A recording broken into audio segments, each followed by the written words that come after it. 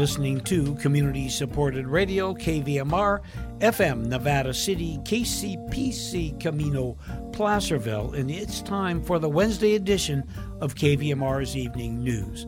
For their support, we'd like to thank Hospice of the Foothills Gift and Thrift Stores with 4 locations in Nevada City, Grass Valley, Penn Valley, and Rough and Ready. All proceeds support end-of-life care for patients and families. Information at hospiceofthefoothills.org. Also, Zelmer Law Group, a real estate and business law firm with offices on Broad Street in Nevada City and Santa Rosa. Jay Zelmer has been practicing law in California since 1983. Information, zelmerlawgroup.com. After the NPR headlines and local weather, I'll be speaking with Taylor Wolf from Nevada County Government, and we'll be talking about the COVID virus vaccine, which is soon to be distributed in our county. Also, I'll talk with Erin Manette. She is mayor of Nevada City, and we're going to be talking about the Nevada City SAFE program. Closing out the newscast is a commentary with George Rebane. At 6:30, we'll be broadcasting this week's edition of The Sages Among Us, and at 7 o'clock, Democracy Now! With Amy Goodman. But first, NPR headlines, followed by regional weather. Live from NPR News, I'm Jack Speer. Congressional leaders are citing progress in the latest round of negotiations on the next coronavirus relief bill. NPR's Windsor Johnston reports lawmakers are up against a deadline to reach a compromise on the bill and decide whether to attach it to a larger spending plan to avert a government shutdown on Friday. Senate Majority Leader Mitch McConnell says lawmakers will not break for the holiday recess until they reach a compromise. We're not leaving here without a COVID package. It's not going to happen. Senate Minority Leader Chuck Schumer says the next round of relief funding can't wait. We need to pass COVID relief to help our fellow Americans get by until we eradicate this virus. McConnell and House Speaker Nancy Pelosi have been discussing the possibility of attaching a bipartisan relief measure to a larger spending bill that will keep the government funded through next year. But lawmakers are deadlocked on 2 major issues, including additional aid for state and local governments. Windsor Johnston, NPR News, Washington. In the latest example of a White House that refuses to accept Democrat Joe Biden's election victory, Press Secretary Kayleigh McEnany today called yesterday's Electoral College vote just one step in the constitutional process. McEnany making her remarks after being asked by reporters whether President Trump now considers Biden to be the president-elect and whether he intends to invite him to the White House. Senate Majority Leader Mitch McConnell, meanwhile, congratulated the president-elect more than a month after the election today. Facebook says it's lifting its ban on political ads, but only for the Senate runoff races in Georgia. NPR's Shannon Bond reports the social network has come under pressure from the Democratic candidate's campaign. Facebook temporarily banned political ads to slow the spread of misinformation following the presidential election. But Democrats are frustrated. They haven't been able to use the biggest social network to reach voters ahead of Georgia's crucial runoff elections next month. The outcome of those races will determine which party controls the Senate. Facebook says it heard that frustration and will start accepting ads aimed at Georgia voters on Wednesday. That's an exception. It's keeping its temporary ban in place elsewhere. Meanwhile, Google, which had also banned political ads after the election, has started accepting them again. Facebook and Google are among NPR's financial supporters. Shannon Bond, NPR News. President Joe Biden has chosen one-time presidential contender and former South Bend, Indiana Mayor Pete Buttigieg to be his transportation secretary. That's according to a union official familiar with discussions who's confirmed the appointment to NPR. The 38-year-old Buttigieg was a breakout star of the primaries, a centrist who shared a victory in the nation's first caucus with Bernie Sanders. It confirmed he'll be the first openly gay person to serve in a permanent position as United States Cabinet Secretary. Stocks gained ground today on Wall Street. The Dow up 337 points. The Nasdaq rose 155 points today. You're listening to NPR. Canada's government is confirming it's contracted to receive up to 168,000 doses of Moderna's COVID-19 vaccine before the end of the month. Canadian Prime Minister Justin Trudeau confirming deliveries could begin within the next 48 hours, pending approval by Canada's health regulator. Canadians began receiving vaccine shots by Pfizer and German company BioNTech on Monday. Vogue editor-in-chief Anna Wintour has been promoted to the head of all content for the media company Condé Nast. The company which publishes Vogue, The New Yorker, Bon Appetit, Pitchfork, and more made the announcement today. NPR's Andrew Limbong reports Wintour is one of the most powerful voices in fashion. Anna Wintour will still oversee Vogue US as she takes on her new role, Global Chief Content Officer for Condé Nast. In the statement announcing the news, Condé Nast CEO Roger Lynch said Wintour had an ability to stay ahead connecting to new audiences while cultivating some of today's brightest talent. Earlier this summer, black journalists spoke anonymously to the New York Times, saying Wintour favored thin, white, wealthy employees. Another Condé Nast title, Bon Appetit, was also caught up in its own scandal this summer for paying its employees of color less than their white counterparts. In the statement, Wintour says she hopes to use Condé Nast's global reach to, quote, tell the most important, inclusive, and inspiring stories of our time. Andrew Limbong, NPR News. The company behind the idea of providing urban helicopter taxis says it intends to go public. The announcement follows the move by Blade to merge with NASDAQ-listed Experience Investment Corporation. I'm Jack Speer, NPR News.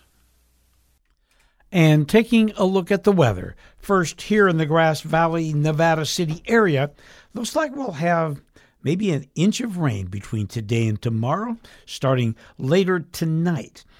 There'll be a low of 42 tonight, high of 46 tomorrow. But after the rain tomorrow, it's going to be mostly sunny for the rest of the week, with highs in the lower 60s. In Sacramento, low of 48, high of 57. Rain tonight, again clearing tomorrow. Mostly sunny through next week with highs in the lower to mid 60s. And in Truckee, low of 27, high of 36. Rain and snow through tomorrow, clearing by Friday. Mostly sunny the rest of the week with highs in the low 40s.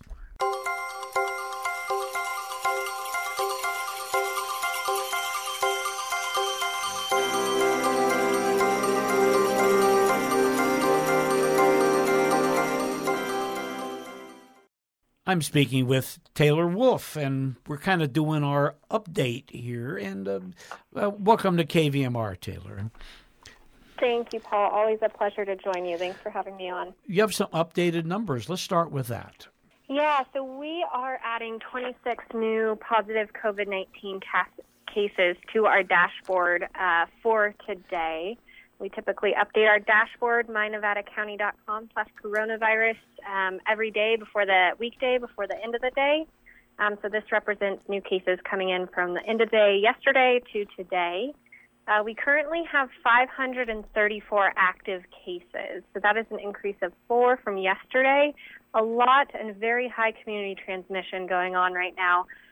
Hence us being in a stay-home order for our region, which is directly linked to our region's ICU capacity, which fell under 15% recently. Tragically, we are also adding 2 additional deaths, which brings us to a total of 34 COVID-19 deaths in Nevada County.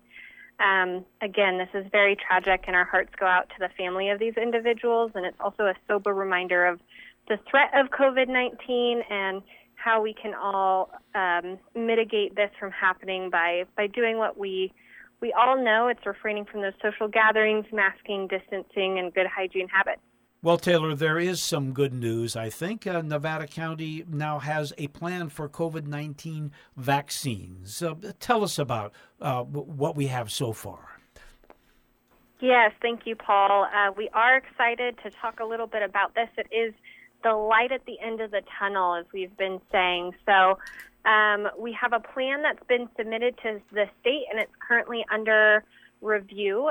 We'll have that posted to our website shortly. mynevadacounty.com/coronavirus/vaccine is how you can get directly there. And then the state also told us recently that all county plans are currently being evaluated, and they will publish a shared summary for all the plans for all counties by mid-January. So when does it appear that the vaccines are going to be arriving? So this is where some of the good news comes in. We are expecting our first shipment of the vaccine any day now, so sometime this week. The first shipment, It will be small. There's a limited amount of doses available, but it is 975 doses of the Pfizer vaccine. These first doses, they're going to go out to our 2 local hospitals. So that's Tahoe Forest Hospital up in our Truckee area, and of course here in Nevada, here in Grass Valley. And it will go to our frontline healthcare workers. We expect to receive additional vaccine allocations each week, although these allocations, at least initially, will likely remain relatively small.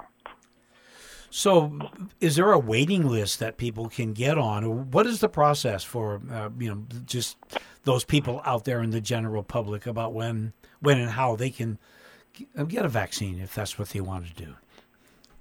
Yes, that's a great question. We know people are ready to be vaccinated. It's been a long 9 months. So the state, California Department of Public Health, has worked with local counties to create a tier system, if you will, about prioritizing who gets vaccinated first. First, that is our frontline healthcare workers, and then it moves on to congregate care settings, such as skilled nursing facilities and long-term care facilities. After that, we start moving towards our first responders, those frontline workers that keep the water running, so to speak, thinking of your firemen, your policemen, or wastewater workers. We get a question a lot, is there a waiting list and can I get on it? Unfortunately, no, there is not a waiting list, but as availability increases with these COVID-19 vaccines, they'll eventually be available by your local healthcare providers and by Nevada County Public Health. So how can people help out on this? So right now, really the best thing people can do is stay home, stay within your family unit. We know it's the holidays. That's extra tough this time of year. But as we're seeing cases skyrocket, it's more important than ever. Stay home, wear your mask, and social distance if you are out and about and near non-household members. The other tidbit people can help out with is if you are a healthcare worker with an active license and would like to volunteer as a disaster healthcare worker, you can sign up to do so. That's on our website, mynevadacounty.com/coronavirus/vaccine. There is a link to the Disaster Healthcare Volunteer Database where you can sign up. When we're a little bit further down the line on our vaccine process, Nevada County Public Health is planning to hold meetings with these providers to consult about the best way to ensure that everyone who qualifies for these initial doses has access to them, and more information will likely be coming via provider health alerts, which is linked to that Disaster Healthcare Volunteer Database. So basically right now, the good news is the process is starting of vaccinations real soon for Nevada County. I guess the not so good news is it's just not out there for the general public, at least for a while. That is correct, yes. We're still going to have to wait a little bit to get this vaccine more widely available, get more allocations into our counties, and vaccinate our most vulnerable residents first. But again, this is a light at the end of the tunnel. I think after 9 months, it's been a very exciting week to start seeing this not only in our community, but throughout the state and nationally. So we hope people stay tuned. Again, visit our website, mynevadacounty.com/coronavirus. If you visit our vaccine page, there's great information there. All the information I talked about today, plus more information from the state of California who are working with on this process. So if people do want to take that deep dive, the information is available for you. As always, Taylor, thank you so much for speaking with KVMR and keeping us up to date. Thank you so much, Paul. Take care. I have been speaking with Taylor Wolf with Nevada County, getting the information on vaccines in our community.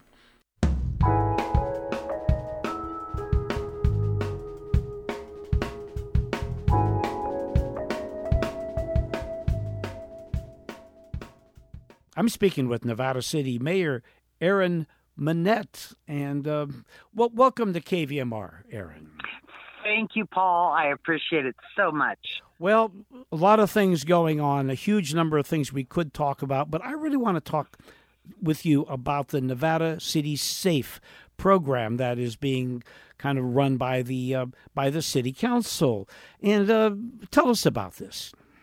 Well, I'm actually really excited about this. And just let me give you a little background. We've been hearing from so many residents that they weren't comfortable coming to town because there were so many people without masks on, and they weren't sure, it appeared that businesses felt the same way. And so we decided to start a program that certified businesses that were following all the guidelines. They were taking care of their employees and making it safe for our residents to come in and go shopping. So that's how it all started. And, of course, we were putting it together before we went to the shutdown. So I'm very excited that at least retail can stay open 20% because, it's Christmas. So, and so we're just so excited. These businesses have worked really hard to ensure customer and their employees' safety. And, we're giving a big shout out to them. Now, what are they required to do in order to get this kind of certification? So actually, most of them have already done it. Most of them are ready to go. The biggest thing that they have to have is a long form that it's basically a plan that they don't have to put it on their window or anything. It's a plan, and there is a link on our website for it, but they need to have everything in place safety-wise. So they need to perform a detailed risk assessment for their business. And once they have that, then our code enforcement officer will come down and they fill out a short form. And on that short form, they basically agreed that they have trained their employees and that they have been trained in how to screen themselves for symptoms and to stay home. They have implemented an individual control measure and screening, including masks for employees and customers. And they've also implemented disinfecting protocols and physical distancing. And they basically just check off that form. If they have the long form, the code officer signs them off and gives them a certified poster to put in their window, which basically has our seal on it, and it's embossed in, so it's not something they can copy off the internet. And it lets people know that they are a Nevada City Safe business. So then if people coming to town can rest assured that if they come to town and they wear a mask, they can walk around and shop, and they can go, if they see one of these things in the window, that they're going to go into a business that is taking care of certified safe. Yes. And go ahead. Right now we just started this program, and we are working as quickly as possible. Staff, we're a little shorthanded in Nevada City, but we are trying very quickly to get to as many stores as we can. But right now we have 18 that have already been certified as of 2:00 today. There may be more on that list. So just, Remedy Gardens, Three Forks Bakery and Brewing Company, Carrington's Fine Wines, Funda Juice, Novak's Treats, Fur Traders, Fred's, The Hat Store, Java John's, Heartward, The Pizza Joint, Grey Goose, Bistro 221, Mama Madrone's, and the Foundry is getting it as I speak to you. So businesses are complying, but it is going to take a little bit of time to get the whole town kind of on board. And that's the businesses who want to do it. Now, in general, there's a lot of financial problems with the COVID and with having to shut down businesses. But there is business in town. I go to town during the day and I see quite a few people out and about. Yeah. Well, and our retails are open. Most of our restaurants are doing takeout. I'm practically ordering takeout every night of the week now. And yes, our businesses are suffering. And I think the biggest thing I want to say is, it is Christmas and I'm doing my Christmas shopping. Don't shop Amazon. Please shop local. It is so important. The businesses are counting on us as a community to come together and support them. And I'm asking you to support our city safe businesses. They are working really hard to keep you safe. And also, I just want to put a shout out that the county is doing another relief fund they are putting together. And it's going to mom and pop businesses, and one of the qualifications to get that fund is also being a safe business. They're only going to do it with businesses that are actually following the restrictions. So, good for them. Now, these restrictions, these are state guidelines. These aren't things that Nevada City made up just for our town. No. This is about health and safety. This isn't about, a number of people are trying to make this political, but this is really about our health and safety. This is, people are dying. And, the same group is walking around saying we don't have to wear masks and this is all fake. And they used to say, we've only had one death. Well, now we've had 32 deaths. And it seems like we're having 1 to 2 deaths almost daily. So, come on. It's time to step up and do the right thing. And, I want to thank everybody who's willing to wear a mask. You are a good member of the community, and I thank you. Erin, how can people find out more about this? How can businesses that maybe just don't quite have all the information? So they can go to the City of Nevada City's website. It's right on the homepage, right at the top. And they can go right down. They can also call Amanda Kaiser at the police department. They can reach out to our code enforcement officer, Amanda Kaiser, at Nevada City. And if you go to our website, her email contact is on there under the Nevada City Safe program. Well, Erin, thank you so much for speaking with KVMR and keeping us up to date. And feel free to contact us at any time. Paul, thank you so much. I really appreciate it. And, stay safe and wear a mask. You bet. Thank you, Okay. Erin. I have been speaking with Erin Manette, Mayor of Nevada City.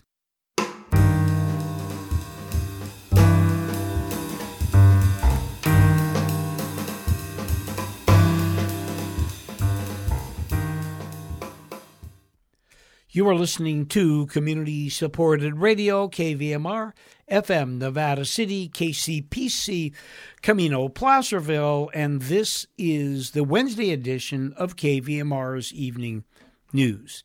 KVMR's Evening News airs Monday through Friday, 6 to 6:30 p.m. Coming up at 6:30 tonight, we have The Sages Among Us, and at 7 o'clock, Democracy Now! With Amy Goodman. Closing out today's newscast, we have George Rebane with a commentary. Last Monday, the Electoral College elected Joe Biden to be the 46th President of the United States. The election was heavily contested for 2 distinct reasons, but to no avail. Let me be clear from the start. I am a conservatarian and therefore not happy with the election's outcome, also for 2 distinct reasons to which we'll get directly. This election is unique in our country's history for a few significant reasons, one of them being in the number of people who decided to get off their duffs and vote. Another, and perhaps more important, is that this election was fraught with an enormous number of irregularities, procedural, legal, and criminally fraudulent. Each of these categories contained enough incidents not only to give credibility as to their witnessed occurrences, but also of the types that should have led to annulment or at least a redo of the cited precinct's work to correctly qualify and count the ballots. An alarming number of states violated their own laws, constitutions, and the U.S. Constitution in the manner they conducted their elections prior to and in the aftermath of November 3rd. These violations are a matter of record, and they overwhelmingly favored one candidate over the other, always the same candidate. Then we come to the criminally fraudulent incidents. These again were reported by witnesses putting themselves at substantial risk of committing felonies, as they filed affidavits that attested to what they saw and heard. And again, such sworn affidavits, which are accepted as evidence in all courts, numbered in the hundreds across the land and described incidents of ballot handling that could have plausibly affected the election's outcome had they been allowed to be corroborated by the authorities. The bottom line here is that in the election's aftermath, there arose a tsunami of documented evidence that we may gently label irregularities. President Trump understandably protested these irregularities through legal channels and institutions available to him. As we now know, it was all to no avail. The arguments filed as complaints in his behalf, and more importantly, on behalf of Americans of all political colorations who had lost confidence in the legitimacy of our national elections, they were all rejected by the state and federal courts at every level up to and including the Supreme Court. Few Americans know that the basis for the rejections were all for procedural reasons. The courts did not contend the quality or verity of the presented evidence. The most common ruling handed down was substantiated with a fiat statement that the suit had no merit, or that even if the plaintiff were to prevail, that the result would not reverse the election's outcome. Never mind that the latter argument had no bearing on the legal matter, it was only political. These rulings in and of themselves were astounding, given the impact they would have on the national polity, the choice between two distinct social and economic futures for our country. The enormous volumes of evidence presented were not even allowed to have their day in court so that they could be dissected on their factual and legal merits. All of it was summarily dismissed.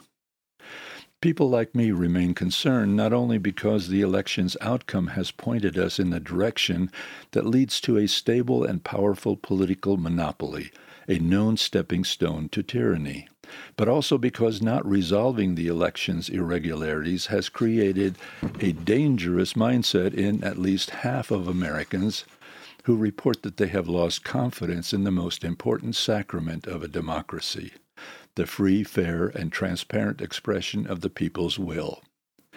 If a large fraction of citizens will now believe that an unpopular outcome is the result of a tainted election process, and there is no possibility of appeal or relief through normal judicial channels, then what alternative paths of actions remain? So, dear listener, that President Trump lost is neither the point here nor my lament. Politicians win and lose all the time. What I and similarly minded people lament is that henceforth our elections can readily be corrupted with demonstrable flaws that are subsequently ignored through an established judicial precedent by which evidence-rich appeals can be summarily rejected by the state. My name is Rebane, and I also expand on this and related themes on Rebane's Ruminations, where the addended transcript of this commentary is posted with relevant links and where such issues are debated extensively. However, my views are not necessarily shared by KVMR. Thank you for listening.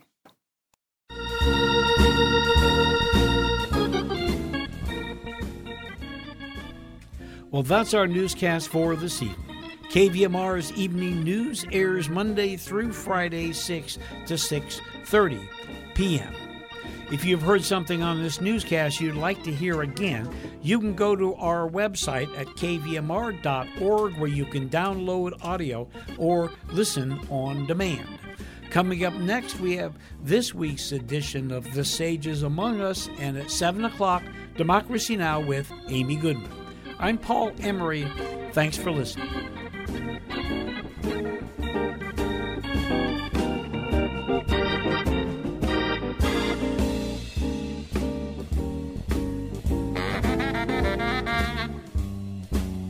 Ha ha ha!